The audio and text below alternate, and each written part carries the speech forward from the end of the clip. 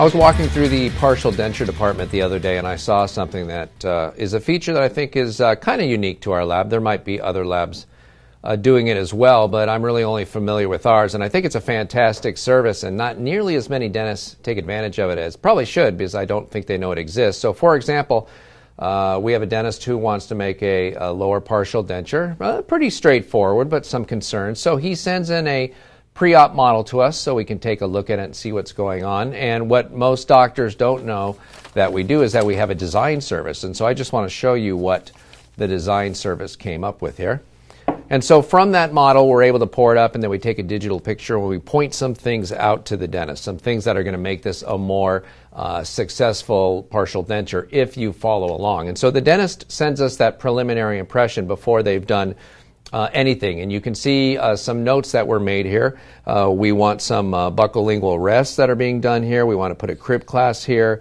We want to put a clinically prepared groove on this tooth to get some retention. You can see there's some spots here where they want the doctor to reduce to help level out the occlusion. And really it's just basically a recipe for how you want to treat this case. I know that I did, of course, learn a lot about partial dentures in dental school, or maybe I think I did. I'm not sure, because I've forgotten most of it now. In fact, it takes me a few minutes to remember the Kennedy classifications if I'm pressed on that. But whenever I do a partial here in the laboratory, I get this design service because it tells you exactly what to do and where to do it. And so it's written on here, and then there's a couple different other shots of the models as well in case you're having difficulty seeing one of the area. They shoot it from both sides as well. So it's really pretty clear where they want the rests, where they want guide planes, where they want teeth recontoured and occlusion adjusted. And again, these are really just suggestions for what to do to give yourself the best chance of having a very successful case. There's a nominal charge for this service. I think it's $50, but if you have the partial made here at the laboratory, then that gets applied to the overall fee of the case. So you end up getting it for free, essentially, if you have the partial made here. And honestly, I don't really know of any dentists who are having the design service done here and then having the partial made somewhere else. So once the doctor gets this back, he tries to accomplish most or all of what is on that list, and we have some nice rest preparations. And of course, with the custom tray, we're able to see where those tori are, and so we know to stay away from there.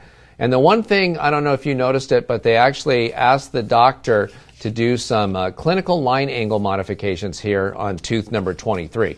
And it might be a little hard to see those markings on the print, and so of course it's always marked on the model as well. And you can see those two areas where they wanted that reduced. They wanted to kind of thin that tooth mesiodistally and make it a little bit more shaped like the neck of that tooth. And you'll see why. This is actually going to be an issue as we take the partial framework and try to put this into place.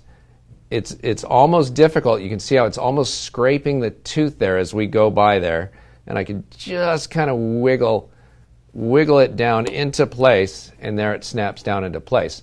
So you can see the major connector has to go down, has to have this cutout in it right here because of the fact that it needs to get around the wider part of the tooth. So the doctor did a great job prepping things like the rest preps, but when we come to this area, had those been recontoured, and I would use a sandpaper disc here, I'd be a little afraid to use a burr there. Well, I might use a burr, but I think I would take a heavy grit sandpaper disc and go in there and flatten it and not use a burr, knowing that I'm probably going to get a better, flatter result like that. And had those been reduced a little bit and the thickness, the mesiodistal thickness of that tooth been reduced, we would have been able to take this major connector and wrap it along the back here, because it does provide good support for those lower anterior teeth having there in the back. But we did have to have the cutout there to allow this, the path of insertion for the frame to go into place with that tooth positioned where it is lingually and being as wide as it is. But basically what I wanted to share with you is the design service that we have for our partial dentures. So you don't have to recall everything you learned in dental school about rest preps, guide planes, and class. You can just rely on our design people to help you out with that. And as I was walking around the department, I typically tend to think of dentures, whether they're full dentures or partial dentures, as being kind of a low-tech department compared to all the exciting things we do over in the fixed department, milling Bruxer and Emax and printing parts for PFMs. And I was surprised to see that CAD-CAM has actually made a splash into the partial denture department as well. And it's pretty amazing to watch them design on the screen. They can actually design these partial frameworks on the screen, and then they print them on a 3D printer. So this is actually a resin material. It's definitely more hardy than it would be when it was waxed directly on the model, and you can see it's nice and thin because it's so strong, and the clasps actually can bend a little bit. It can be tried on and off the model, and it's really a fantastic way to be able to do it. And what they notice is when they print these in resin and then invest and burn them out and then cast it, that they're really getting some nice dense castings. And so they fit great, and they've got these CAD-CAM partials have a very low return rate back to the laboratory. They just seem to be very dimensionally stable and fit better than the regular waxed ones. So they polish nicely, and they're very nice and dense and dimensionally stable. And there's only certain cases still where we can do it, but those indications continue to expand. And it's interesting, as part of designing that in CAD-CAM, there was one other type of denture that I happened to see that I didn't even know we were still making, to be honest.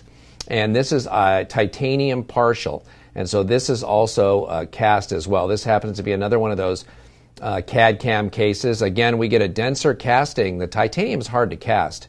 So when we do it with CAD-CAM, we get a denser casting and a better polish afterwards. And we're not sure exactly what eliminating the waxing does, the old way of doing it, but it does seem to improve the metallurgy. We're just not sure why. We just know it's actually happening. So you might say, well, why would I ever want any kind of titanium-based partial? And the demand's not super high for a product like this, but it is great for the patient that thinks they have metal allergies or actually has a metal allergy. So whether it's a female, for example, who breaks out with costume jewelry, or somebody who just suspects they are, or maybe it's completely psychosomatic, you now have something made out of titanium, the same type of titanium that we screw into your bone for an implant, non-reactive, been used in the body for decades, and we can now make your partial out of that MAM, so you don't have to worry about metal allergy. So another CAD-CAM partial denture here in titanium. You won't have a lot of use for it, but maybe there'll be 1 or 2 occasions a year while you want to use it. And the good news is it's now fabricated with CAD-CAM, so we're seeing better fit and lower returns.